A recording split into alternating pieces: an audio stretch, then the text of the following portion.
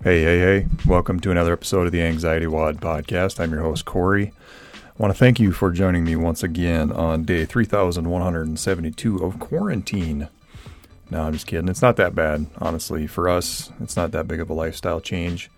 It's given me a little bit more appreciation for the extra time we have with my family. Today we went out and did my son got a metal detector for Christmas, and so we kind of went out and kind of looked around, did some digging, found a bunch of nails, found a couple of really old beer cans, the ones that you'd pull the tab off. It's kind of weird. But anyways, it went really well. Went outside. It was a little nicer out. And I don't know. I kind of got a weird outlook on this. And, obviously with the virus, it's extremely bad and it's extremely serious. And, if you're going outside and you're not listening and doing stuff you're not supposed to, then I don't know. You got to take this stuff seriously. If you really read what's in the medical journals and in the science behind what's going on, instead of listening to the media, and if you're on Twitter, excuse me, here I got something on my microphone. If you're on Twitter or listening to the media or politics aside, this is serious. Like if you get this, there is a good high chance that you're gonna die. And I don't mean to scare you if you're someone that has anxiety within, health. But if you do, prepare yourself. Like, just stay inside, stay away, go get groceries, but, wear a mask. Be safe. Take it seriously. There is a very serious risk to this disease. Now, that being said, you got two choices. You can look at this as something that has ruined your life. Obviously, there's some financial cost to what's going on, and that's real. I understand that. But there's always something to be thankful for. There is always something to be thankful for. If you don't have the virus right now, that's one thing to be thankful for. And stop at that and really appreciate that simple fact. Because what happens is I'm not sick, but I have extra time with my family, but just stop before you get to the but. And acknowledge the things that you can be thankful for. So often that we get down the road past the real things that we need to be grateful for, because we add that but to it, however to it, yet to it. And so it's very important to appreciate and really kind of wrap your head around what you do have to gain from this situation. For me, it's extra time with my kids, and my wife. Things have changed, and, being someone that's always out and about and busy and at the gym, socializing, that part has changed, but I don't really focus on that because I can't do anything about it. I always say on this podcast, focus on what you can control and work on how to best navigate that realm. If I'm spending all of my time worrying about not being able to be at the gym, I'm going to be miserable.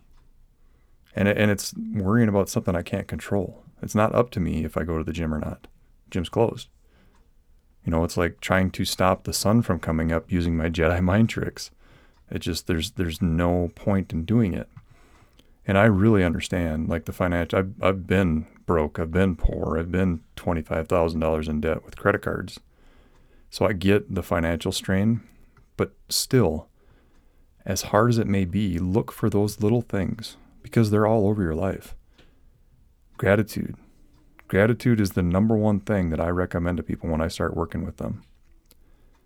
There's all kinds of sayings and all kinds of different ways to say it, but the more things that you acknowledge that you are grateful for, the more things you will have to be grateful for, the more you will see.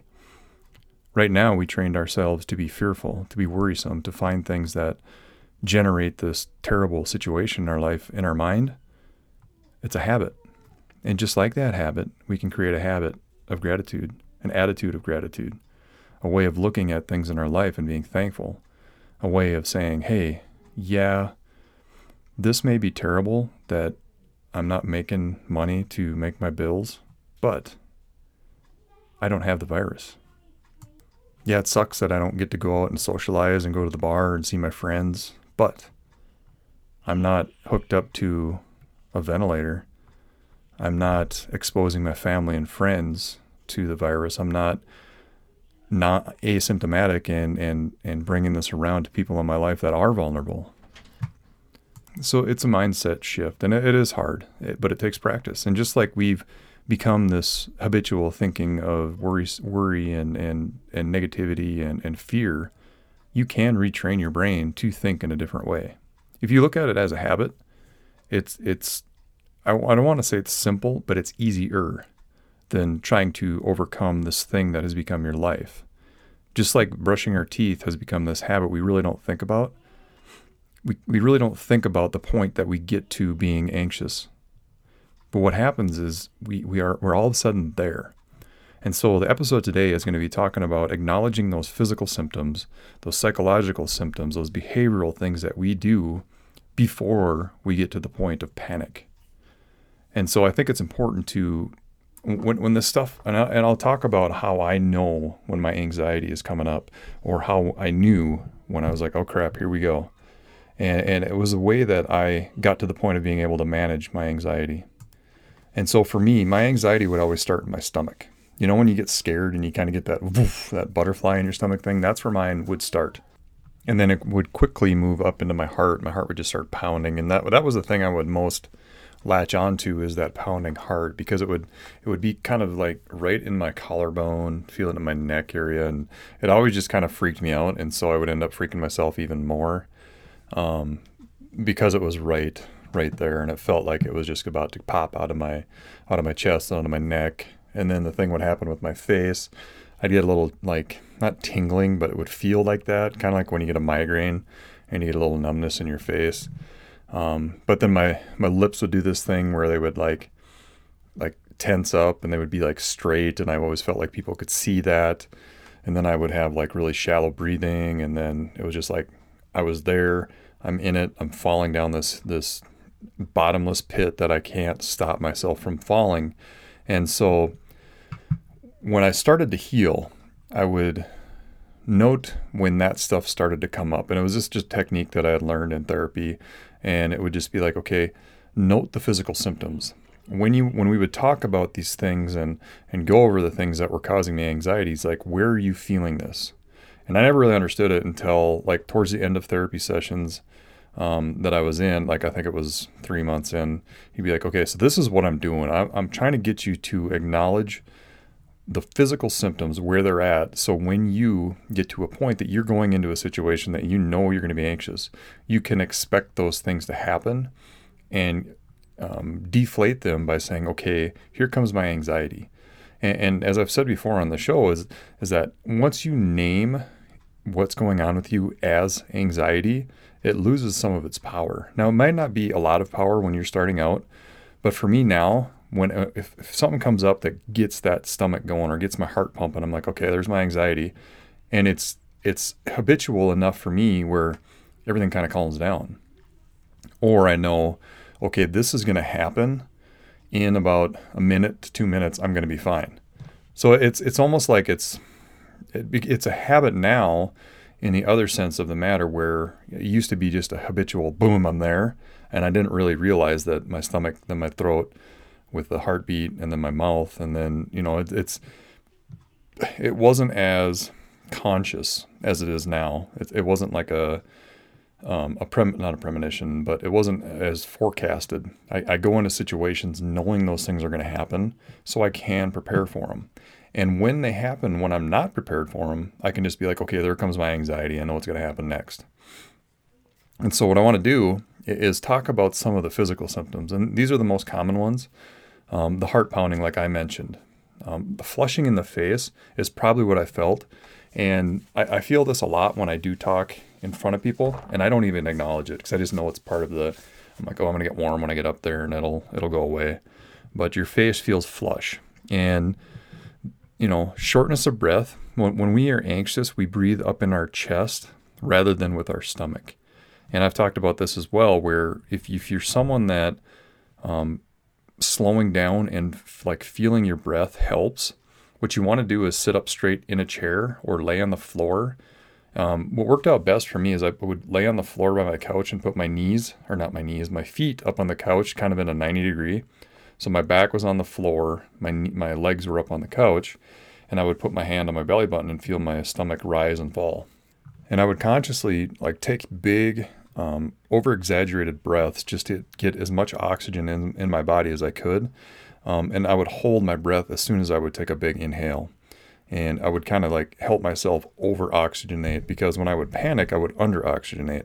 And that creates more flushing, more shortness of breath. And then another symptom, which is dizziness. Like when we hold our breath and we let it out, or if we sit, like we go from sitting to standing, sometimes we get dizzy. And if you're someone that your anxiety causes dizziness, that can freak you out. So knowing that, okay, when I get up, I'm going to feel a little bit dizzy when I get up to speak, you can kind of hold onto that podium. You can kind of hold onto your desk. You can kind of, I've done this before too, is if I'm standing next to something, I will put my leg kind of touching it, so I know that I can ground myself into something that's going to be like, okay, I know that's there. If I do fall, I'm going to fall into that. I don't worry about what is everybody going to think if I fall. I'm like, they're probably going to be concerned. So, I mean, if I fall, I fall. Just hopefully I don't hit my head. And that's become, over time, that's just become something that I kind of laugh at myself about, and it extinguishes some of the intensity of that anxiety of passing out in front of a group of people. Next up, sweating. I gave up a long time ago about worrying about pit stains. You're going to sweat if you're someone that's anxious. I don't so much anymore, but it is like a natural reaction to stress. Like your body just, if you're flush, if you have shortness of breath and you're dizzy, along comes sweat. Another one is a headache, and that's more of a tension thing. I wear a night guard every night still because I grind my teeth when I sleep. And it's a function of both having anxiety and chronic pain, especially nerve pain. It's just something that happens with people with nerve pain as they grind their teeth while they sleep. And so I get tension headaches from time to time. And if I do, I know, okay, I need to be more aware of what I'm doing with my teeth. I chew a lot of gum, mainly because I do grind my teeth if I don't. But it's headaches are a symptom, a physical symptom of anxiety. Dry mouth, everybody's probably had that. That's listening to the show. It's like, why is there no water in my mouth? And I feel like I have been chewing on sand, right? So, I carry water with me wherever I go, just in case. I don't have this symptom as much anymore, but when I was in prime time television for panic attacks, all the time, dry mouth. Stomach pains, this can be related to stress and ulcers or overactive stomach acid. When you're stressed out, and this is what causes ulcers all the time, is that you get overactive and your stomach acid kind of builds up and pops and starts wearing this hole in your stomach. And, when you do get stressed out, that stuff gets overactive and it can cause some stomach pains. Nausea, just kind of feeling a little like barfy. And that's like when you get scared and you can feel that butterfly in your stomach kind of feeling, or just nauseated. And it's another physical symptom that is caused by anxiety. And another wonderful one is diarrhea. Now, I was fortunate not to have this one, but it can be caused, again, through your stomach acid. And this is why I've talked on the show about gut health and how important that is. Because if you're anxious and you add in an unhealthy gut, it's kind of a recipe for disaster for ulcers and diarrhea and digestive issues. So eating healthy, eating clean, staying away from acidic foods is really going to help you out if you're someone that does have some stomach issues. Plus, it's just good for you. You feel good, you live good, feel good, good in, good out. Muscle aches, joint pains. I did get that, and especially in my chest. And just kind of throw this in there, I'm planning on doing a longer episode and just telling my complete story. I've had this requested for quite a while, and I've just been putting it off. And something's come up recently that I'll talk about at the end of the show. But for me, I would have these chest pains, and that was the crux of my anxiety, was these chest pains. And as soon as I would feel those, it was like, boom, panic attack. And I'll get farther into that, but muscle and joint pain is a tension thing, right? If our muscles are tense, they're going to pull on different areas and they're going to create some soreness. Restlessness is something that I dealt with firsthand, and I, fortunately in the last 3 years, I've been to a point where I can get to sleep. It's something I was on Tylenol PM, Advil PM, melatonin, you name it, I've taken it. Teddy bear tea. If If you guys know what it's like, a eucalyptus tea with some melatonin in it. It's got like a sleepy little teddy bear on the front cover of it. I used to take that tea. Yeah. So fortunately, I found something that has worked, which is CBD. Helps me get to sleep at night. If you got any questions on that, there is an episode of the show that talks about CBD almost the whole time. And then the inability to relax, and that's kind of a given. So your body's always on the move. You can't really sit still, especially when you're anxious. And you know when that is. Like, you know that you're just like, if I sit still, I just don't feel comfortable. I feel like I got to do something 100 miles an hour. It's like, okay, I got to slow down. All right, so those are the main physical symptoms, and what the important part of that is some of those that you know are tied to your anxiety, when they pop up, be like, oh, okay, there's my anxiety. It's manifesting itself in my chest. It's pounding. That's just my anxiety, right? It's not my actual heart. And hopefully if you guys are worried about that, you go to the doctor, get it checked out, and you can believe the doctor, because there's no better place to go than a doctor to check out these physical symptoms. Now, if it becomes repetitive over and over and over and you need convincing, then it's more of like a mental thing than a physical thing. And you can attribute that to, when I get stressed out, my heart will start pounding. And leave it at that. Don't try to create a story. Don't try to fill in the blank, because we do that. We create these stories. And it becomes a habitual thing where we don't even have this, that, yeah, my heart, what could be wrong with my heart? It's more, this is what's wrong with my heart, right? Or we don't have, I'm stressed out, so physiologically, my heart rate is going to go up from stress. The flight or fight response is ingrained in our DNA from however long humans have been on this earth. It's how we survived back in the day when there was danger. And today, in a different lifestyle, our flight response is normal. And so you have to accept the fact that my body's going to do these things when I stress it out through thinking. Now, there may not be danger, because danger is real, right? Danger can be real, but the stuff we create on our own through storytelling inside our mind is not necessarily real. It may seem real. The response is very real physically, but are you really in danger? Or has it become a habitual thing where we create this story that we tell ourselves often enough that it's just like brushing our teeth, in the negative sense of the manner? I want you to think about that. But moving on from that, physical symptoms, if you can figure out what yours are, name down 3 or 4 of them, and know when you go into situations, this is what's going to happen if I get anxious. And focus on those physical symptoms, because once you name anxiety for what it is, it loses its power, right? It's like a vampire. You shine sunlight on it, and it's going to die. Now, naming it anxiety is not going to kill it, but it's going to deflate it a little bit. And the more you do that, the more it deflates. And the longer you're away from a panic attack or a really anxious time, the less hypersensitive you are to things that make you anxious. All right, so what are some of the physiological symptoms? Excessive worry. That's pretty straightforward. We all know about that one. Irritability, mood changes. That's something that I dealt with over the years. I didn't know that that's what that was, that it was attributed to my anxiety. But if you're under-rested, you're always worried, you're in a negative spotlight in your mind, you're going to be irritable. I mean, there's not a whole lot of happy going on when you're super anxious or hypersensitive to anxiety. Impatience. And this is probably where a lot of you guys are that are struggling, is you're impatient. You want to fix things right now. You want to be done with anxiety.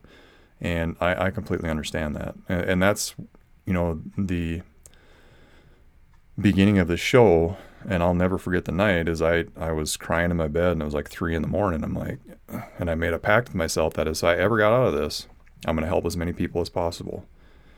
But I was like, I want to have it be gone tomorrow. Now, it wasn't until many years into my healing that I remembered that night, just through, continuing to dig in and heal, that I was like, oh yeah, I did say that. And that's what I was like, what else can I do? I thought about doing a book, and I thought about doing an ebook, and then I thought about doing a YouTube channel. And then one of my friends was like, we should just do a podcast. I'm like, oh yeah, I could figure that out. I'm much better at just speaking about this stuff than writing it down on paper And so that's where that came from. But the impatience to heal is you want to be done with this anxiety tomorrow or right now. But just like losing weight, just like anything you do in the gym, if you put in the hard work day after day consistently, consistent time or consistent effort over time, it's going to help. So set yourself up for success and look long term. Just like if you go for the quick fix for weight loss, it's not going to last. But if you work day in, day out and chip away, climbing a mountain is done one step at a time. So is healing from anxiety. So be patient and hang your hat on good days that you've taken steps forward. That will kind of curb some of that impatience. Another physiological symptom is feeling on edge. And this is pretty straightforward. You're always kind of antsy. You're always kind of like looking for an exit. I remember driving through towns looking for a hospital just in case I had a panic attack. Just always on edge. Fatigued. Yeah. If you're not sleeping well, you're going to be tired. Vivid dreams. Oh boy. I've had some doozies over my lifetime. I'm sure you guys have too. It's like you wake up and you're like, well, what the hell was that all about? And I used to have so many of them about the military, and I've never been in the military. And if you're listening to this, thank you for your service if you are. And I have no idea why I would have military ones, but that was the most repetitive one over the years when my anxiety was really cranked up. I have no idea what it's about. I tend not to overanalyze dreams because they're just dreams. But yeah, I'm sure there's something to that, but I just don't dig into it. It's just like, isn't that interesting? Mind racing, you're going 1,000 miles a minute in your brain, and that's pretty straightforward for people with anxiety. Your mind going blank. You ever been asked a question and so you know that you should know the answer, but it's just gone? For me, it's people's names. And it's embarrassing, but it's like, well, yeah, that's gone out of my brain. Indecisiveness, having trouble making a decision because you're worried about the consequences.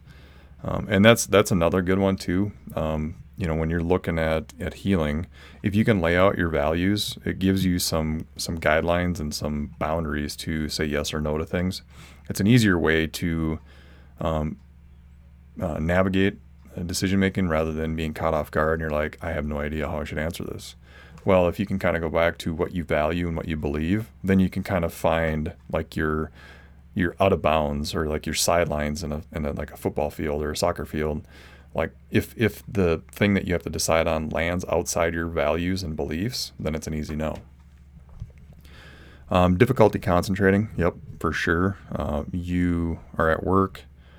You know that you should be working, but you're thinking about 3,000 other things in your life. Yeah, for sure. And decreased memory. Yep, got it. And then behavioral. This is the last one we'll do here. It's obsessive compulsive behavior. Now, I was one that would drink to mask pain, both physical and emotional. And I didn't realize it at the time because I was always someone that could just stop, and I would do this for years and years at a time, or months at a time, and just stop. But I was still left with the pain I was feeling. Now, I'm a different kind of case because I had nerve pain, I had joint pain, I had physical pain, and I was also someone that had the emotional and mental pain of what I was going through. Now, I've dug deep enough to get behind the mental and emotional and know what's causing that. And there's still some new stuff that comes up because I'm still digging. And so I no longer have to have that crutch to fill that pain. I eat differently. I take care of myself. I have a freezer that's retrofitted in my garage that is currently at 42 degrees, and I try to sit in there every day, for the physical pain. And so I'm doing the work behind the scenes to get away from that obsessive compulsive behavior. But I understand, like for me, like I was talking about trying to find a hospital in every town I went through, that's a little obsessive. Just in case I need to know where a hospital is, just in case this happens, I have to have this by me all the time. Just in case I have to have this here, I have to have these things this way, I have to have this way, I have to have this way. It's one way of enacting control when you don't feel in control. So if you know that you have some of these obsessive compulsive behaviors, it's based in wanting to control your environment because you feel out of control in certain aspect of your life. And so that would be a great avenue for you to explore, is learning to let go of control, which even saying that probably scares some of you. but know that it can be done. And this actually was talked about in that Mel Robbins book that I talked about in the last episode, Get Control of Your Life. It's a fantastic book. Please read it. It can be a game changer for some of you. It really uncovered a big thing for me that doesn't seem like a big issue. And it's not something I addressed in any of the times I went to therapy. But when I really looked at it, I was like, oh my God, that was like, the fork in the road where my life took a different direction. And it was just a small thing that I didn't even realize. It was like, wow, that was a huge change in my life. And in the big scheme of things, it wasn't a big deal. And it turned out okay. But it was a tremendous shift in my mindset to get to the point of saying screw it in a lot of things. And so now that I've identified that, I can be like, oh, all right, well, that's my tendency to say screw it because of this situation in my life that happened 22 years ago. No, it was longer than that, 24 years ago. So anyways, phobic behavior. Now I totally get this because I am claustrophobic. And now I'm not really sure where the claustrophobia comes in. It could have been from getting beat up as a kid. It could have been, I don't even know. But phobic behavior is being not overly, that's not the right word, but having certain things that terrify you. Snakes, animals. For me, it was flying at one point. But like phobic behavior is a sign, obviously, of anxiety. It's based in fear. I won't go too deep into that one. We can talk about phobias another episode. But avoidance of situations. How many times have you gone to a social thing if you have social anxiety and you're sitting in your car and you're like, I don't want to go in? And they always say that the hardest door to get through is your car door. For people with social anxiety is your car door, like getting out of your car and going inside into a social situation. That's a really big sign that you do have anxiety if you're one person that avoids certain situations, or talking to people about X, Y, or Z, or confrontation is a huge one for people that avoid confrontation at all costs. It's going to come back and bite you in the butt. Now, there are certain ways to have healthy confrontation. So I would look at that avenue if you're someone that just completely avoids confrontation, is how do I have healthy confrontation? Because that kind of knowledge can save you some anxiety. And the last one here that I have is distress in social situations. Like if you don't feel safe in social situations, and I've worked with people, like even in a gym. Like some people don't feel safe in a gym, and for people that don't have anxiety, they don't understand that part. But for people that do, it's like, oh yeah, that makes sense. So there's some of the symptoms of anxiety. And like I said at the beginning and throughout, it's once you know that you can say, when this stuff pops up for you, you can be like, oh, okay, that's my anxiety. Wow. Okay. I didn't realize that was that big of an issue, that pops up and I do this and I do that. But then you have something to like research and say, okay, when my stomach does that and then my heart does this and then I can feel it in my face, that's my anxiety. How long is that going to last? How can I get through that faster, but still be able to, for me, perform or give my talk or give my speech, but yet not avoid it? Because I've done that, and I did that for many, many years. And, we're 1 year into the podcast here, and there's stuff that's coming up, and it's happening. Like I'm going to have to get over that. And I've dragged my feet on it, but it's kind of like the train is out of the station. There's no stopping it now. Like, it's like if you were to squish all the toothpaste out of a tube of toothpaste, there's no putting it back in. I mean, you could try, but it's going to be messy. And that's where the show is at now. We're at a point where I'm going to be asked to do some stuff that I really don't want to do, but I know it's going to be beneficial for the people that are attending. One thing that's coming up is an old competitor of mine, I would say. No, it's someone that I played in high school sports, is a pastor at a church, and he asked me if I would do a Facebook Live and talk about anxiety. And it's a church that is doing stuff for families at home right now, and I'll post the link to it on social media and on the website. But at first I said yes, And this is, I don't know if I've talked about this on the show yet, but anytime I'm asked to talk, I say yes, because I know it's going to benefit me. But in my mind, everything is screaming no, but I just say it before my mind takes over. And so that's just something something that I learned in therapy. Now there's stuff I say no to all the time, but this one was like, yes, I'll do it. And now I got to figure out how I'm going to do it, but I'm prepared for it. But then there's also some speaking stuff that's coming up. Obviously that's going to be a little farther away with our current quarantine situation, but I'm going to do some seminars, and then I'm going to do a bigger talk, probably at the auditorium at some point. But it's time, I've kind of, not done this to myself, but I've gotten to a point where I know that it's going to benefit so many people, and the feedback that I get and the conversations that I have, I know it's time to do stuff like that. And so I'm going to start pulling the trigger on that. I'll keep you guys posted on that. I'll try to get it filmed, recorded, and all that kind of fun stuff, so you guys can listen to it and, experience it as well. And I think that's it for the show, guys. That was about, we're 30 minutes here. So thank you for tuning in once again. Please submit questions through the website, through social media, DM me, email me at anxietywod@gmail.com for any of the topics you guys want me to cover. I got more to come. I'm going to be doing some guests on here. I know I said that before, but I actually have contacted some, and I have some interviews set up and some podcasts set up to talk to these people.